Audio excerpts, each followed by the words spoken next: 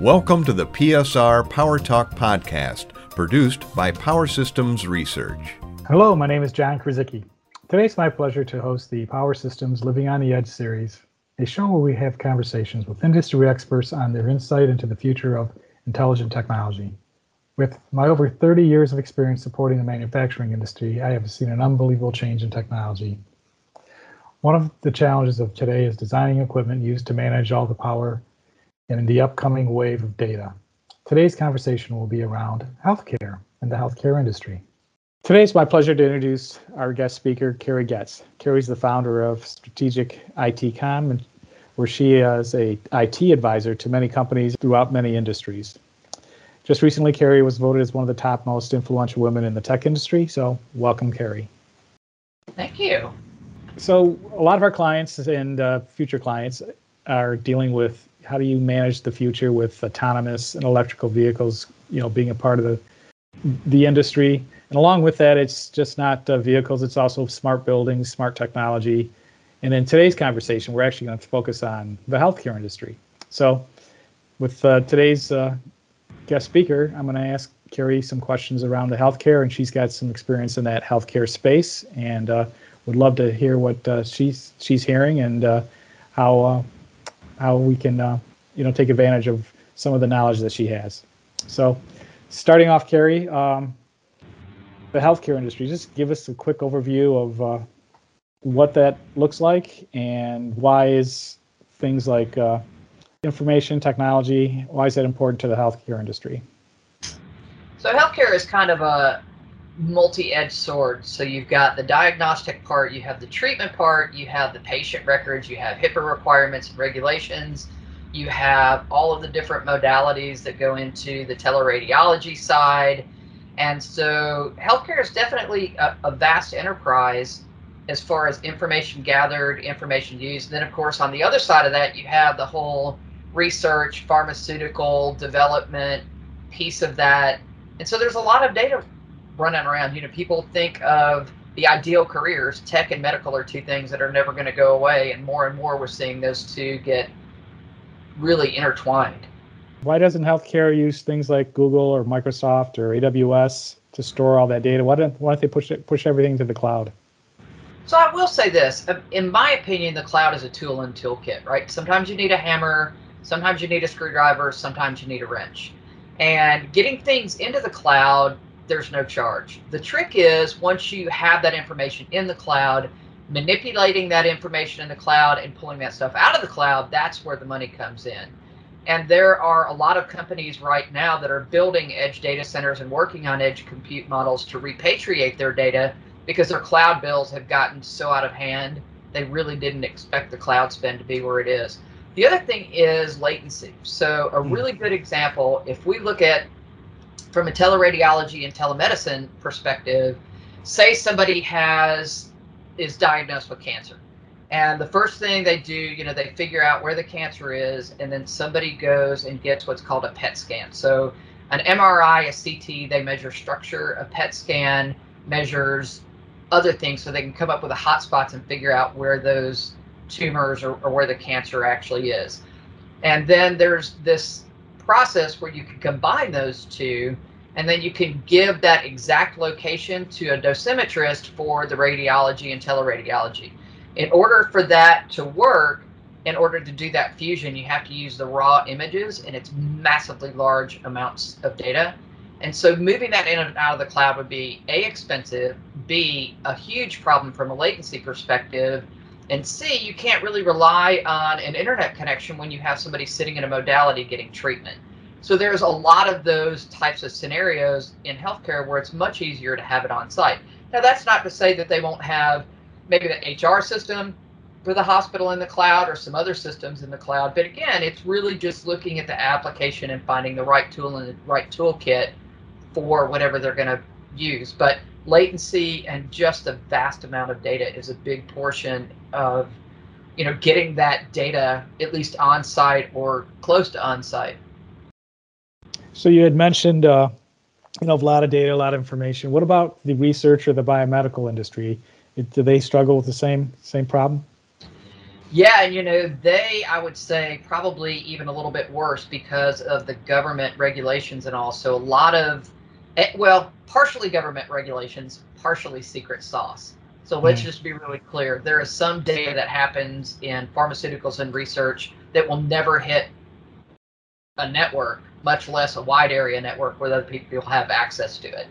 There's also patient confidentiality. There's a lot of other things that come into play, but some of the stuff that for a fact just doesn't need to go out of your research facility, that's going to be on some lab network that's not even tied to the internet. And then when you do have supercomputing needs, in some cases, the pharmaceutical companies will take a load, they'll go out and run it in the cloud on a supercomputing machine so that it can do all the calculations, and then they bring back pieces of it because obviously not everybody can build out a supercomputer.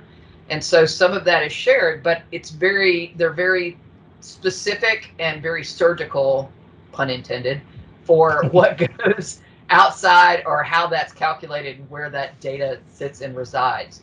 And it's constantly changing, right? So years ago, I was working with the CDC when the swine flu came out, and they were working on a project to figure out how big this thing could be. And you would be surprised, something very, very simple like a flight change. A flight change going into Atlanta, which is the busiest airport in the world, could have massive implications and ripple effects throughout the entire world. And so sorting this out and figuring out all of these, where does it touch? Where does it go? They ended up doing some parallel processing and kind of building a high performance compute center themselves. But, without the ability to really reach out and get some of those compute resources from other folks, they wouldn't have been able to react as quick as they can. And again, that's another area where moving that stuff in and out of the cloud is just, it's cost prohibitive, right? So Sure. people are building their own clouds, they're doing their own on-site, and then that alleviates a lot of those problems. You had mentioned supercomputing, so that kind of leads me into my next question. We're hearing a lot about quantum computing, and along with that, we also see a lot of stress on power. Is the quantum computing a stress on that power? Well, it's going to be wherever they exist, right? Okay. And I think too, we really have some self-inflicted wounds here in the data center industry as a whole, right? There's a lot of stranded power because everybody wants to have power, and so that power sits there allocated and unused. And depending on the study that you read, those numbers are all over the board. But the Infrastructure Masons just did a study to really try to quantify how much power is supplied in this industry and unused, and that number is about 65 to 75%, which is Wow. really bad. So, trying to manage the power is definitely a big thing. But when you talk about quantum computing and supercomputers, we really have to look at not just the power consumed by that system, but also the power consumed trying to cool the thing. And so we've, come up with different cooling strategies to do rear door heat exchangers, on-chip liquid cooling, immersion cooling, which takes some of the burden off the power on that side. But they're still very power intensive machines. I mean, it's not, you're not going to run one out of a 110 outlet in your garage.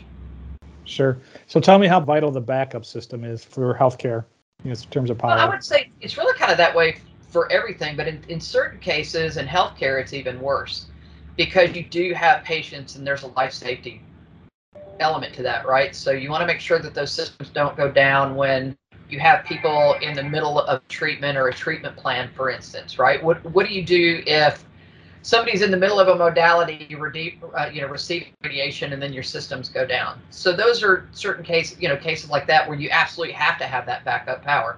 The trick is managing that backup power and figuring out, if you're in a data center, if you're using DCIM, to make sure you're using that power well.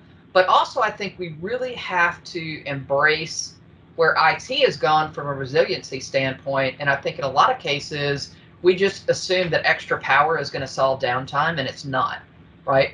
Our machines can fail over from one computer to another, and that resiliency is something we really need to take advantage of. So if we're going to start monitoring power, we have to realize that not all of our apps require the same power, and not all of our apps require the same uptime, and not all of our compute requires the same power. So just going out across the data center floor and saying, all right, everybody gets 10 kilowatts a cabinet when realistically we know that, you're using 2.5 or 3 or 4. There's stranded power there too. So you're stranded power not only on your primary leg, but on your secondary leg.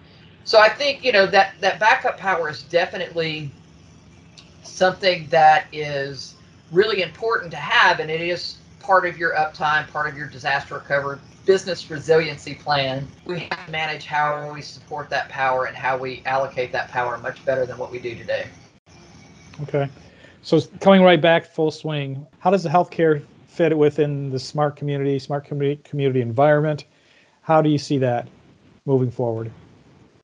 Well, I think that a lot of the healthcare is tied into community services, and being able to pull those together is a great thing, right? We want to make sure that we can disperse ambulances, and we want those ambulances to go around traffic and know they can get there in the right time frame. We want to make sure that when people come in, we've got active health history and we can do things like that. I think we have a long way to go as far as a cohesive singular medical record, which is probably the biggest frustration, I think, with the healthcare system, that you have to repeat your medical history to everybody everywhere you go. So, there's some low-hanging fruit there for sure, but the having all of this tied into communities where the communities can respond. And then think about some other communities, right? Think about the poor guy that's sitting in the middle of Montana in winter that now needs healthcare. He can't just drive up to a hospital. Maybe the roads are snowed in. And I think we're seeing more and more telehealth. We're seeing more and more remote devices where people can be active participants in their healthcare, but from a remote location. And so now start tying that into city services like fire and ambulance and all of those kind of things. Some of that diagnostics could technically happen before the ambulance ever got there. And I think as these technologies mature and what the information we can feed back and forth, and once we get to a better healthcare record, I think we'll see more of this tying into cities and communities and what we do, and certainly tying into the hospitals. And I think that everybody deserves healthcare, and everybody deserves to have that healthcare facility within reach. And if there's not, then we have to sort out some of these other options. But, rural hospitals have definitely suffered. They've suffered a lot through COVID because they couldn't do elective procedures, which is where a lot of them make their bread and butter. They could only take in certain types of cases. And so a lot of the rural community healthcare systems have shut down. And being able to have some of those systems remotely is good for those folks, but it doesn't solve the problem that really, I think, edge data centers and bringing those smaller hospitals back into the equation is going to be key moving forward. So would you agree with this statement that our aging infrastructure really needs a heart transplant? It needs a swift kick in the upgrade. Okay. Fair enough. Dude, and that's across the board. I mean, that's our air traffic control systems all the way down to our healthcare. And there are some healthcare systems that are very well funded that do exceptionally great job of diagnostics and have all those tools. But, from the rural perspective, getting those treatment centers and getting that diagnostic equipment closer to the people that actually need them is certainly key. Okay. Well, Carrie, as always, this was very beneficial, very helpful, and I always learn a lot when I talk to you. Thank you for your time today, and look forward to having more conversations around living on the edge. And I hope you have a great day. Thanks. You too. Thanks for having me.